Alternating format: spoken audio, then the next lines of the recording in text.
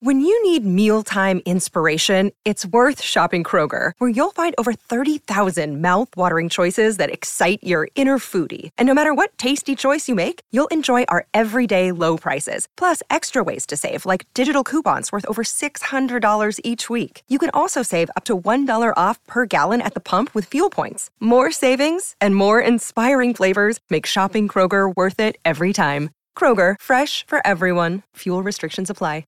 Hey everybody, welcome to another week of Trashy Divorces, your favorite source for the marital misconduct of celebrities.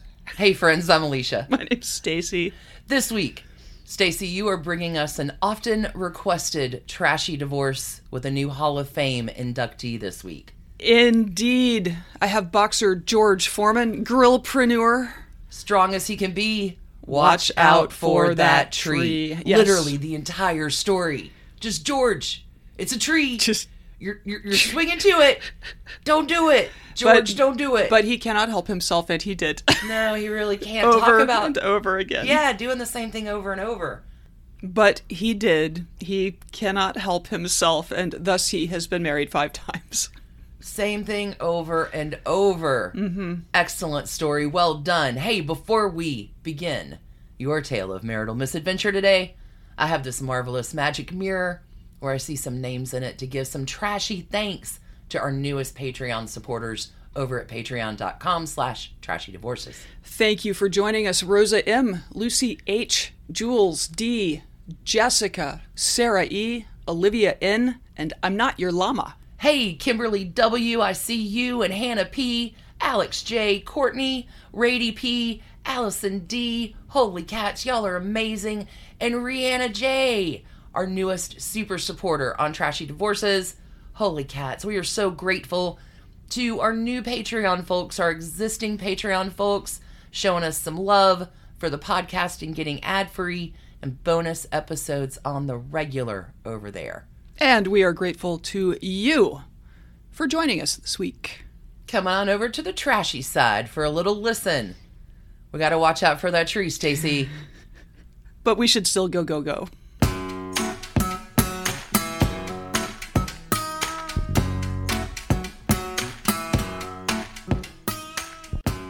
All right, Stacy, you got a heavyweight of a Hall of Famer this week. I can't believe you never owned a George Foreman grill. Did not. You and I had this conversation. Yes, I missed out on the entire George Foreman grill phenomenon. Well, aside from being quite the grillpreneur, George Foreman, retired boxer, Trashy Divorces all-star. Welcome, George Foreman. Welcome, George Foreman. George Foreman has done a heck of a lot of living in his 73 years. His professional accomplishments are the stuff of legend. He's an Olympic gold medalist. He's a 2-time world heavyweight champion and also holds the honor of having been the oldest world heavyweight champion in boxing history. That's incredible. At the age of 46, he had this middle-age comeback. We'll get into it. In his post-boxing life, he licensed his name and then became a hyper-present pitchman on television for the George Foreman Grill, an endeavor thought to have netted him north of $200 million. Wow. And also revealed that George version 2.0 was quite funny and engaging, unlike the George 1.0 version, who was a very angry young man. We'll get into that too. His family life has also been the subject of much discussion, notably because of his 5 marriages. He has been married to his 5th wife since 1985, so that one worked. Oh, good on him. And 12 children, 5 of whom are sons named George Edward Foreman. Not even a switched middle name, just all the same name? All the same name, so that they would always have something in common. There would always be a bit of common. They all have nicknames, but anyway. 1, 2, 3, 4, 5, are those their nicknames? No, it's like Monk and Little Joey and like they all, Big Wheel is what, anyway. We'll get into that too. Oh my. Among his 7 daughters, only one is named Georgetta. So the girls have something going for them there. For all the success he has enjoyed as an adult, his childhood was marked by extreme poverty and deprivation. George Edward Foreman was born January 10th, 1949 in Marshall, Texas, the fifth of 7 children, and by his own account, the most hot-headed of the pack. Also Capricorn man. There you go. Okay. Okay. After he was born, the family relocated to Houston in hopes of finding more opportunity, but George's early life was certainly shaped by lack. Lack of money, lack of kindness from his older siblings, and lack of food. It made him into a combustible kid. In his memoir, By George, just published in 1995, he describes his mother in reverential terms. She worked at a cafe to support the family because his father, who worked for the railroad, had a habit of drinking his salary away. Yikes. He talks about how a couple of Sundays a month, his mom would treat the family to bacon with breakfast, 1 strip each. And that sometimes on Fridays, she would bring a hamburger home from the cafe and cut it into 8 pieces for everyone to share. Oh, my. That is some abject. Yes. Fortunately, her mom had several sisters. There were several aunts, and they had fewer children to support. So there was this sort of built-in mutual aid society where they could pool funds to, get stuff. It takes a village. It does. It is vivid storytelling, and it mostly left me feeling gratitude for the relative comfort of my own childhood. So as noted, his siblings enjoyed taunting him, and that made him feel ganged up on by the older kids, so he began asserting power the only way a little kid knows how to do. He would hit back, literally. He would just pop people in the face at the slightest slight. Look at him funny, and he would hit you. He was also a big kid. He quickly outgrew his siblings.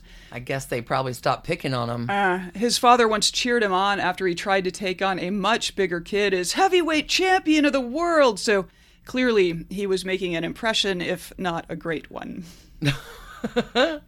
As you might expect for a kid who didn't have enough to eat, he says that sometimes he would take an empty paper, lunch sack to school that he would inflate. He would blow it up with his mouth, and so it looked full. No. Yeah. So, school was not exactly a place where he was excelling either. He recalls that his teachers recognized that he was among the poorest of their students and pretty much uniformly wrote him off. He actually gets written off a lot in his early days, but in middle school, he found football. Finally, something to give him purpose. He loved being part of a team. He loved the physicality of the game. And a bit grudgingly, I think, his seriously hard-assed coach who would paddle players who were not performing up to snuff. You can't do that. 50s and 60s in Texas, I guess you could. This kept him in school until one day when he was 15, and his coach caught him smoking a cigarette, out in the world. Something that was adamantly forbidden for the team and would certainly get George paddled at the next practice. This is very much like, to prevent myself from getting a second DUI, I will quit driving. George just quit going to school. Yeah. This was paddle avoidance. No more school. Different kind of solution. Eventually, cops came by on a truancy call, but they explained that he was old enough to legally quit school if that was what he wanted to do. Also, they told him that if he did not formally withdraw from school and kept skipping, they would have to follow through on the truancy stuff. And so it was that George Foreman, aged 15, dropped out of school for good. Now, as we know, a teenage boy's decision to drop out of school almost always leads to excellent outcomes. So, of course, George and his friends were soon engaged in mugging people who had the bad luck of walking alone at night in his neighborhood. This went on for a while, with George claiming that he never understood that he was committing crimes, that he was hurting people, that he was the bad guy here, until one night a mugging victim called the police, and George spent hours hiding out solo in the crawl space beneath a random house while the cops patrolled. This is terrifying. But you don't know. You're just trying to survive. Yeah. And until you get it. Well, and it was, he sort of had this dark night of the soul in this crawl space, realizing oh my God, I am the bad guy here. It just hadn't occurred to him. Anyway, he reformed himself on the mugging stuff, but continued to have an extremely violent streak that thankfully never developed beyond his fists. He felt fighting with weapons was cheating. Okay. But that's probably because he was unbeatable with his fists, right? Well, he started when he was 3. He went to work for his brother's furniture moving company for a while, but at 16, his sister recommended a federal program called Job Corps. He would live at a Job Corps training center, room and board provided. This would be the first time in his life he had had 3 reliable meals a day.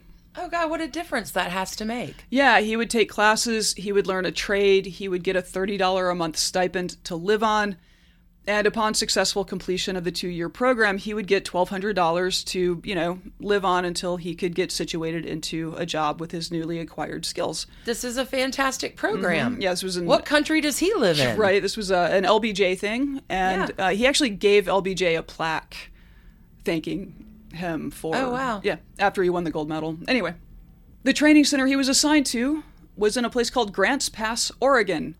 And he actually had to look up where Oregon was because he didn't really know. How would you? And as anyone who has done a program like Outward Bound or something, something similar knows, sometimes a change of scenery is the first step to real change. For George, it was not an overnight conversion.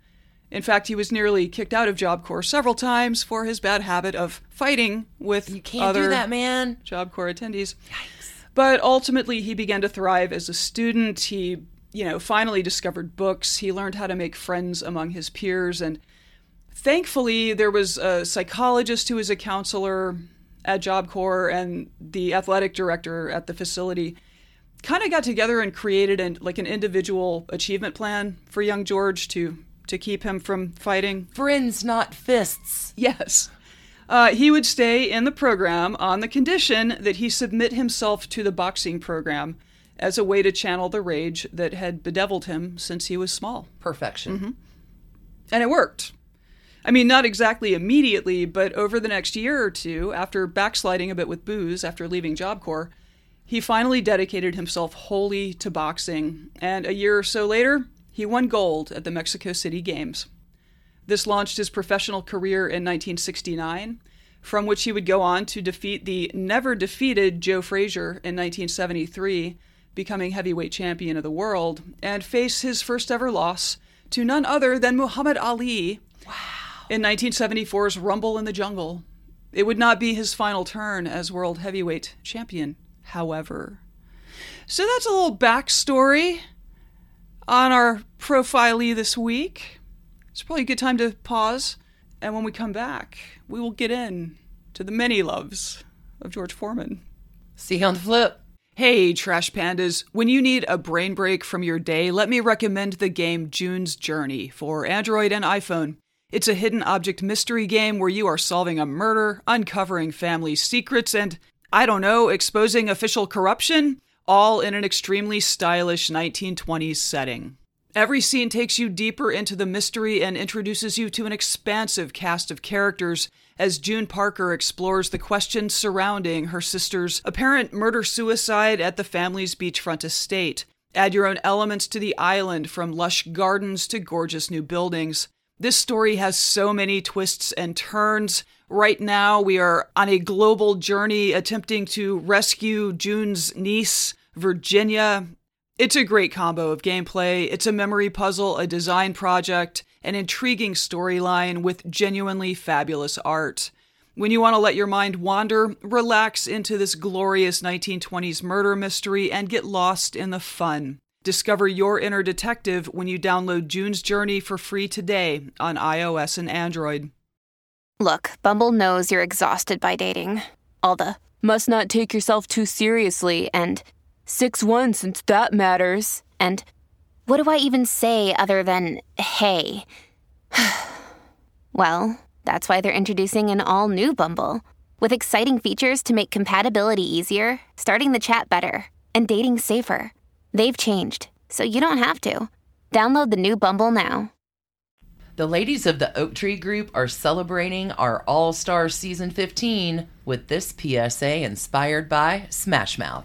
Hey now, you're a rock star. Get the show on, get paid. Getting paid is only half the battle. The amount you keep and put to work for you makes the difference in your life. All that glitters is gold. Only shooting stars break the mold. And even the stars need some help every now and then. The 3 financial strategists of the Oak Tree Group know all about breaking molds. Yep, what a concept. I could use a little fuel myself, and we could all use a little change. Take advantage of their free 1-hour consultation offer. Fuel up on the power of knowledge and see the change you can bring into your financial world. Well, the years start coming and they don't stop coming. Hey, it's never too late to start making more informed decisions about your financial matters, but the years do fly by before you know it. That's right. You'll never know if you don't go to www.theoaktreegroup.net for more information or call 770-319-1700 for your free 1-hour consultation. That phone number again is 770-319-1700. You'll never shine if you don't glow. Stacy, this is the Rumble in the Jungle I'm here for. Yes, so we are here to talk about the many loves of George Foreman, not including his love for small electric grills. So it was that in 1971, while training in Minneapolis, his manager, a guy named Dick Sadler, set him up on a blind date with a woman named Adrienne Calhoun. Now, this story is a bit complicated because Dick Sadler was prone to haranguing George with stories about other boxers he'd managed who fell in love, lost their edge, and declined into despair and alcoholism when they realized too late that they'd thrown their dreams away on some manipulative gold digger who took their money and broke their hearts, and the only solution was breakfast vodka forever. All I can think about is Sylvester Stallone and Rocky yelling, "Adrian!" George was not really into Dick's worldview on women and pretty much anything else. He also chafed at the older man's efforts to control him and to exploit the George Foreman name for his own financial ambitions. After about 18 months of long-distance dating, Adrienne had a job in Minneapolis, and, George was obviously busy training and then traveling to fights, so she basically said, look, is this going somewhere? If not, we should break up. If so, we should get married. And so in December of 1971, they did marry. Huzzah! George, in his memoir, is very clear that part of his motivation to marry Adrienne was to piss off Dick Sadler and show him that he, George, was in control of his own life, not his manager. Not a good reason to get married. Really? Not the logical solution. No. Dick was indeed pissed, but even George's mother was upset by the marriage and cried throughout the ceremony itself. Oh, that's a bad sign. Given that she was one of just 3 guests, 2 of Adrienne's relatives were present, that stood out. Getting married to annoy your manager, it turns out, is not the greatest foundation for a relationship, but George was 22, still angry at the world, and did not know that. Interestingly, Adrienne still did not move to California to be with George. So even their marriage was a long-distance affair, although during this period, George was traveling a lot to see or be in fights. So I think they would often meet in various cities around it was probably quite fun, actually. Until it wasn't. Well, in any case, by mid-1972, Adrienne was pregnant with their daughter, Mishi. And with Dick as his manager, George was signing contracts he was not comfortable with, but felt like he needed to make the money while he could, especially with a baby on the way, but also to support his mom, who had struggled so valiantly to raise him and his siblings. So Adrienne passed away in 2019, just 3 days shy of her 73rd birthday. The Minneapolis Star-Tribune ran an interview that she had given probably in the 20-teens or so. It looked fairly recent. And I'm going to let Adrienne say a few words about her and George Foreman. So the interviewer asks, how many years were you married? And she says 3 and laughs. He always says we should have been friends, not a couple. He has a sense of humor, and I do too. He hurt me and broke my heart. He broke my heart. I thought I was going to be married forever. I came from a divorced home, but I forgave him somewhere in there. I think he just wanted to get out there and play. He had become heavyweight champion. He said that he didn't want to be married. He said he didn't want a contract on anyone or them to have one on him. He wanted to be free. But then 3 years later, he said, "Will you marry me again?" And I said, "Are you kidding? Because I know he'd divorce me again." He told one of his friends, "I asked Adrienne to marry me again, and she told me no." I was a little bit more independent because of the divorce. I was his first wife. He's on his 4th. He was actually on his 5th at that time, but in his book, he also, I think there's one he doesn't count because it only lasted a few months. Anyway, After he beat Joe Frazier in January of 1973, becoming world heavyweight champion, everything changed for George. He acknowledges in his memoir that he cheated on Adrian, who was in Minneapolis with their daughter, after the fight before leaving Kingston, Jamaica, and that he was gripped with the idea that he had shamed both himself and his marriage. His solution was to cheat more. No! Which left him feeling worse and worse every time he and Adrian were in the same place at the same time. Wrong road, George, wrong road. In his memoir, he quotes himself saying, in seeking counsel from his local pastor, "What's killing me is that I don't like the feeling that I'm a bad guy. And every time I see Adrian, that's what I feel like. I also don't like the idea of treating these other women like they're lower than my wife." George! Act like the bad guy! Wrong way, George! I don't know if we have a song for this yet, but what's the song about someone always choosing the wrong thing to do? Now I'm thinking of George of the Jungle and Watch Out for That Tree. Yeah, anyway, he finally started divorce proceedings sometime in 73, 74. Adrian did not want to divorce him, and the process left each of them deeply embittered toward each other, but also, I think, just in general. But this was only George's first marriage, and as we know, there were many more to come. For instance, Cynthia Lewis, who, helpfully for us, has both written books and created a one-woman show about her short, unhappy marriage to the boxing great. Good on you, Cynthia. I cannot possibly tell this story better than writer Rick Del Vecchio did in a 2004 profile for the San Francisco Chronicle. Take it away, Rick. Cynthia and George both became champs in the early 70s. She was crowned Miss Black Teenage America at age 15. He beat Joe Frazier in Jamaica to win the world heavyweight belt, a moment he describes on his website as the happiest of his career. They met through her mother, who was working in the gift shop at a Houston hotel where George was staying to attend the Billie Jean King Bobby Riggs Battle of the Sexes tennis match in 1973. Yep, little callback there. Cynthia told her mother that if she bumped into the boxer, she should get his autograph.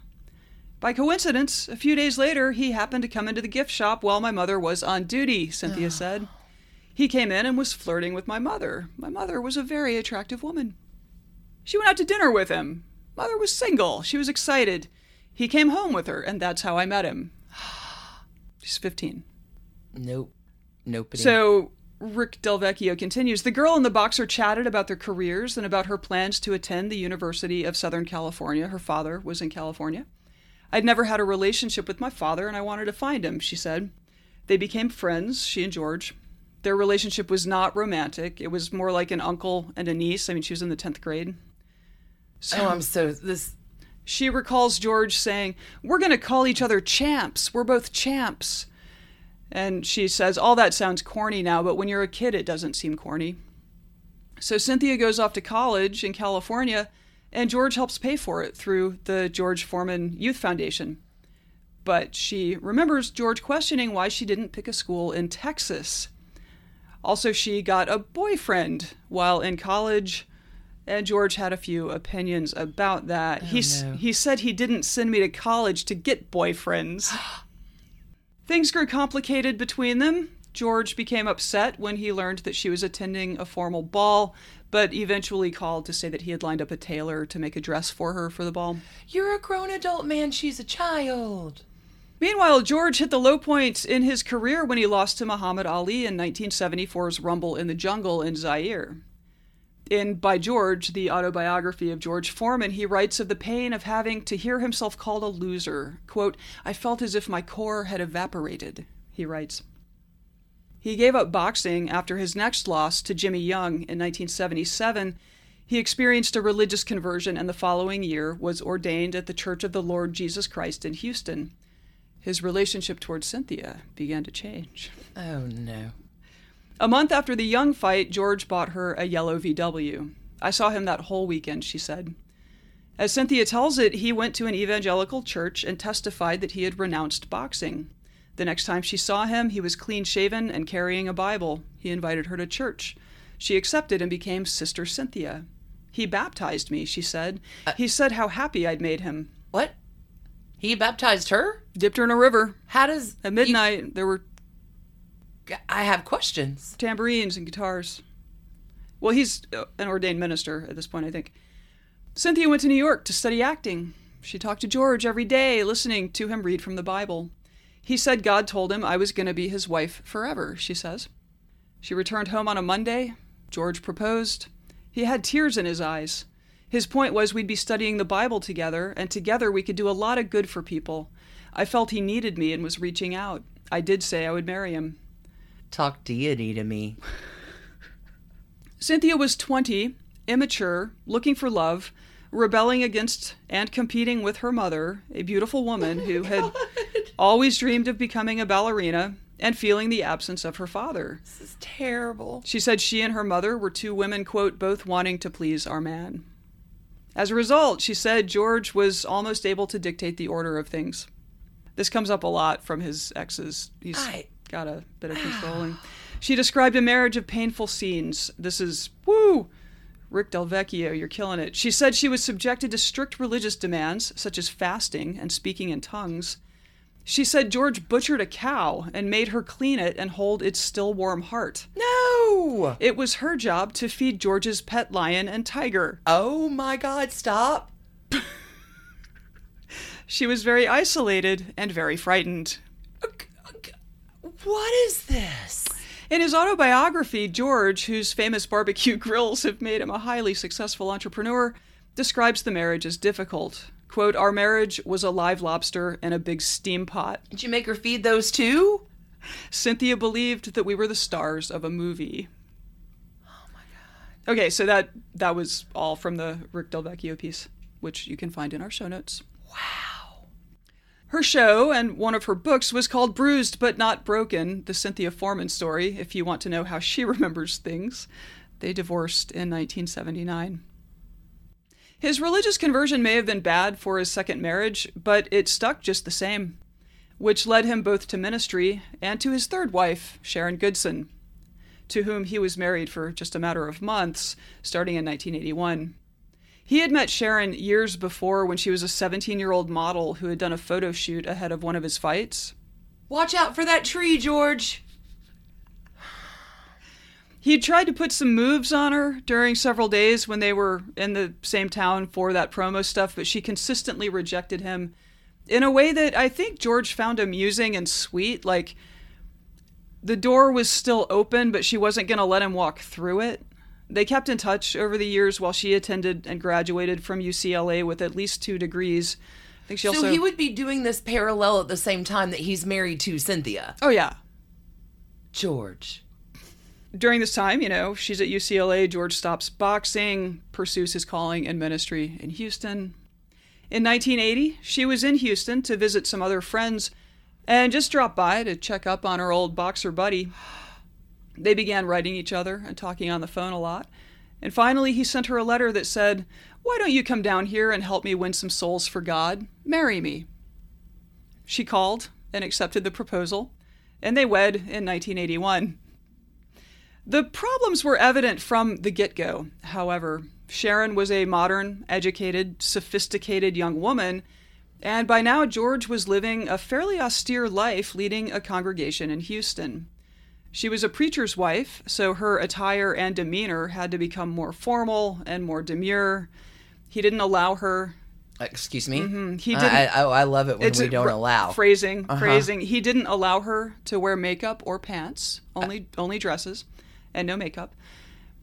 And when his first wife, Adrienne, finally let their daughter Mishi go to stay with them, it was like all the expectations that Sharon had brought into marrying the charming, gregarious athlete she had met years before collided with the reality of a profound domesticity that she decided she wanted none of. Sharon, good on you.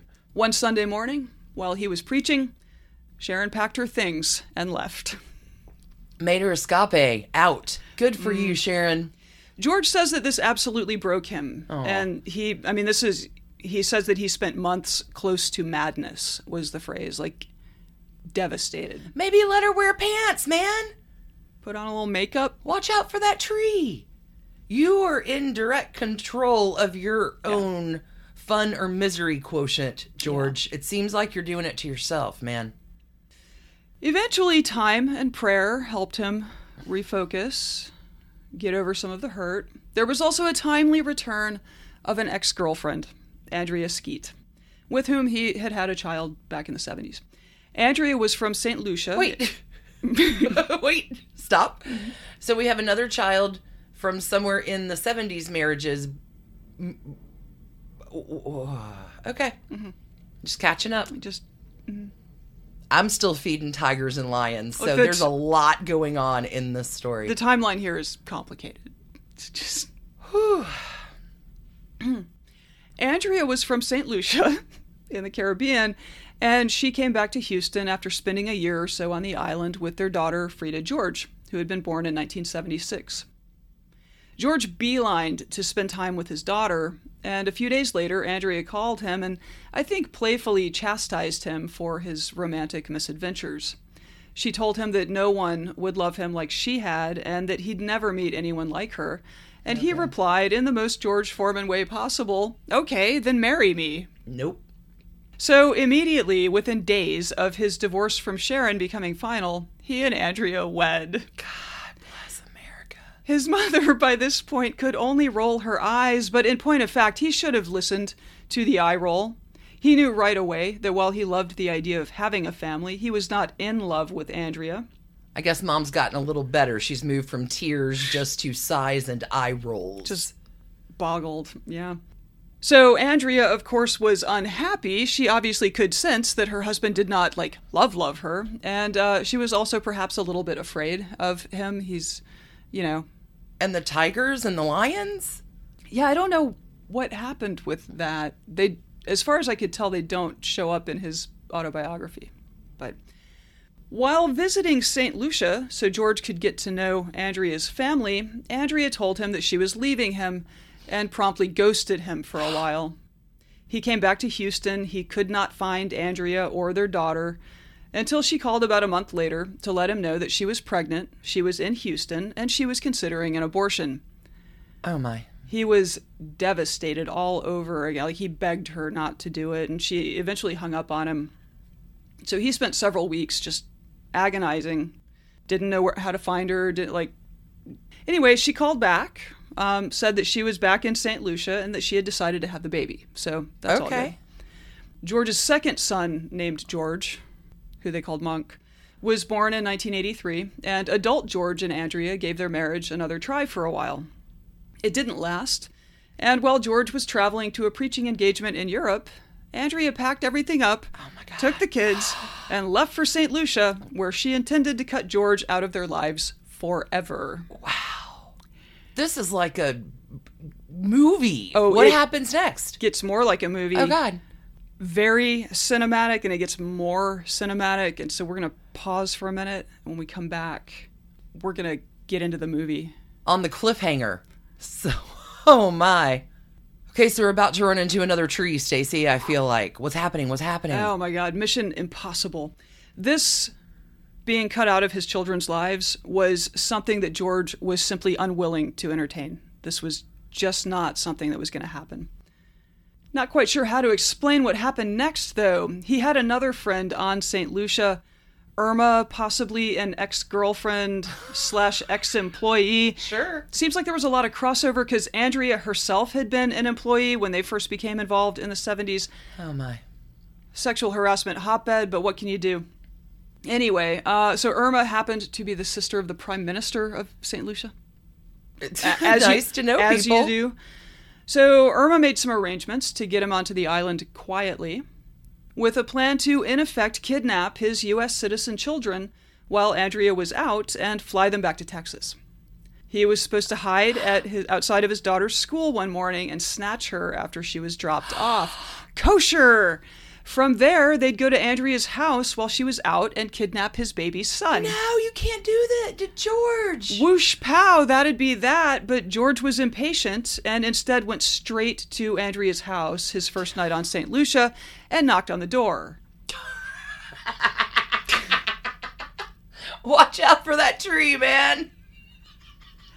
This was quite startling to the teenage nanny who was caring for the children while Andrea slept upstairs.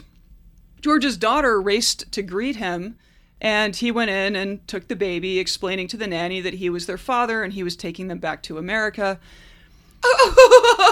No bigs. She did not want to abandon her charges, and she was like, well, let me go back to your hotel with you at least. I mean, I know the baby, like, and the baby doesn't know you.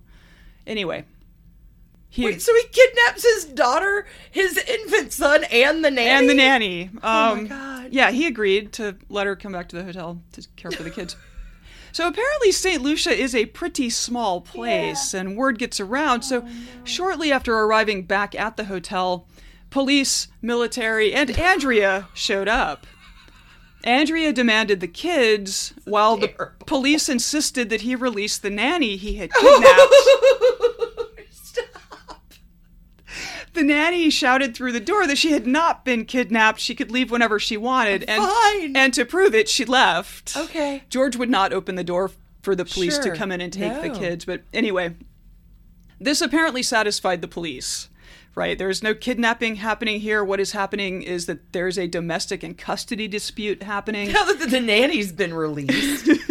There was apparently no formal custodial order in either country at that point. So, like, were they going to take on George Foreman? It's very murky territory. Yeah. So George made clear that his American citizen children were his to take back to America. There was also the matter of his friend, the sister of the prime minister. In any event, he was not arrested, and eventually the police and the military left. Unfortunately, the plane that was supposed to whisk them off the island was no longer on the table. I'm not sure if air traffic was grounded because of this kerfuffle or what, but anyway, the original plan was no longer operable. So Irma smuggled him and the kids to the far side of the island and put them on a boat with a couple of Rastafarians who were apparently smuggling marijuana between the islands. They were drying it on the decks as they sailed from St. Lucia to one of the Grenadines. George says they were not smoking it, so he was not bothered. I mean, by this point, he's a teetotaler. I just need a ride, man.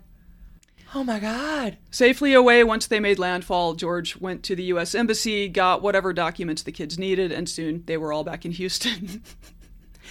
Even though he'd been through a number of divorces by now, this one looked like it was going to be ugly. Oh, yeah. So he went seeking advice from friends who had been through their own terrible divorces. One suggested that what he could do is hire the kid's nanny in St. Lucia to come and stay with them and, like, you know, the nanny he had not kidnapped, one could add, so that she could ultimately testify about how he was as a father and speak to, you know, the dynamics in the two households. Because she would have seen both sides of the situation. This is probably wise. Good idea. But I feel like it's George, so... And wouldn't you know it? No. This is how George met his fifth and final wife. Mary Joan Martelli, aged 19, accepted his job offer, passed through Irma, and came to Houston to care for the kids. No. They did not strike up a romance or marry right away. A new thing for George. New leaves, turning them over. What do you know? And Mary did testify that he was a loving father who provided a good home for his children. Andrea returned to Houston to share custody with her ex-husband, with the judge issuing a stern warning against, quote, puddle hopping with the kids. No more of that. About a year into his new domestic arrangement, which included frequent visits from his 3 other kids, George realized he was falling for Mary. One day, while the 2 of them were at the mall... This is such a vivid story. He popped into the jewelry shop, bought a very modest ring, dropped to his knees, and proposed. In the mall. Let's go to the mall. Today. George Foreman and Mary, who goes by her middle name Joan these days, are still married today. It turned out that the problem George had been having in his earlier attempts at matrimony post-religious conversion was that he kept marrying women who had known him when he was a hard-charging brawler surrounded by people in the elite boxing world and all the celebrity and media attention that went with that. Learning that his pastoral persona was real and that they were expected to actually be a preacher's wife, not a rich celebrity boxer's arm candy in the spotlight, ended up being a disappointment. Joan had no experience with the glitz or the celebrity. and pretty easily adopted the role of doting mother and family-focused preacher's wife. How does Joan feel about pants? I think he may have lightened up a bit Good Lord. on some of the demands, some of the rules. George threw himself into his community. I mean, he's a pastor, he's a minister. He put together a charity that purchased an abandoned warehouse and turned it into a youth center. Kids could come play basketball or get boxing lessons or whatever. It went really well. It was a meaningful addition to the Houston community. But eventually his accountant called and told him he did not have enough money to keep it going much longer. And this is how George Foreman returned to boxing in 1987. Really? At the age of 37 and after a decade away from the ring. Huh. To keep his youth center open. Wow. He also reinvented his image. His first go-round, he had been criticized for being aloof, rude, and sort of a menacing presence to be around. I mean, again, it was during this period where he would beat people up. Yeah. So he would stare down the audience. He has clear memories of all of the booing that would happen when he would be announced. But now he'd been preaching for years, and he'd learned the value of humor in public speaking. He bantered with the sports writers who were drawn to the increasing spectacles of the fights he was organizing, smaller venues initially against proficient but maybe not elite fighters. He was a huge crowd draw, though, and as the George Foreman comeback circus picked up steam and his profile increased, marketing types from all over wanted to capitalize on this friendly, smiling boxer making his quixotic, though ultimately successful, middle-aged quest for the heavyweight title. He became the heavyweight champion. That's incredible. Anyway, one of these was a company called Sultan Incorporated, which was working on mass producing an indoor grill that cooked both sides of your food at the same time. Genius. In 1994, the same year that George reclaimed his title, George Foreman's lean, mean, fat-reducing grilling machine was launched via a bunch of infomercials featuring George, and the product itself was an amazing hit. In its first 15 years on the market, it sold more than 100 million units. Holy cats. From 1994 to 1999, George received 40% of the profit on each unit sold, which worked out to $4.5 million monthly. That is some incredible dough. Oh yeah. In 1999, Sultan streamlined their arrangement with him by paying $138 million to own the right to use his name in perpetuity. Wow. Just outright. It's the George Foreman grill now. Altogether, his grillpreneur sitch is thought to have made him some $200 million richer, a number that is dramatically higher than his total career earnings in the ring. It would not be fair to talk about George Foreman without talking about the 12 children. Normally we don't discuss the kids, but come on, it's such a part of it. So there's Mishi, there's George Jr., little George. This was with a woman he did not marry. There's Frida George with Andrea. There's Georgetta with another woman that he did not marry. There's Natalie. There's, where are we at? George the Third, I guess? Monk. Leola. George the Fourth, Big Wheel. George the Fifth, Red. George the Sixth, Little Joey. And then in the sounds like a mafia family. It's a little bit, and then he and Joan adopted 2 daughters in 2009 and 2012. And okay. So, wow, that is the trashy divorces and redemption arc and weird defeating middle-age heavyweight championship quest of George Foreman. High-flying Hall of Fame tale of George Foreman. Watch out for that tree, man. Grillpreneur. Do you have trash cans? Whew. No, I don't know. St. Lucia full of trash cans. Dun, dun, dun, dun, dun. I mean, I don't know. That is a vivid, not a kidnapper. Maybe a kidnapper. A bit of a kidnapper. Not a pants fan. That was multi-layered and more interesting than I ever knew George Foreman was. Yes. Thank you, Stacy. You're welcome. Yeah, that's my story for the week for our season of All-Stars. Holy cats. I'm a little stunned. It's going to take me a while to process that. Good. It was fun to write. His book by George was, I can't say I read every page of it, but I read the bulk of it, and it's a really good read. Well done, Stacy. Well done, Trash Pandas. Thanks for tuning in today to listen to another episode of Trashy Divorces. We're going to be back on Wednesday with another Trashy Wednesday surprise for you in season 15. In the meantime, you can always find us at patreon.com/trashydivorces and our liberated from the paywall content over there at bit.ly/trashcandy. Big love again, everybody. Thanks so much for listening. We can't wait to see you Wednesday. Until we do. Keep your hands clean, friends. Keep your hearts trashy. And keep your dukes up. Watch out for that tree. Bye, y'all. Bye. And thanks to you for listening. Trashy Divorces is a Hemlock Creatives production, created and produced right here in Atlanta, Georgia by us, Stacy and Alicia, with a little research and writing help from the brilliant Melissa O. Our art is by Sydney V. Smith. That's Sydney V. Smith at carbonmade.com.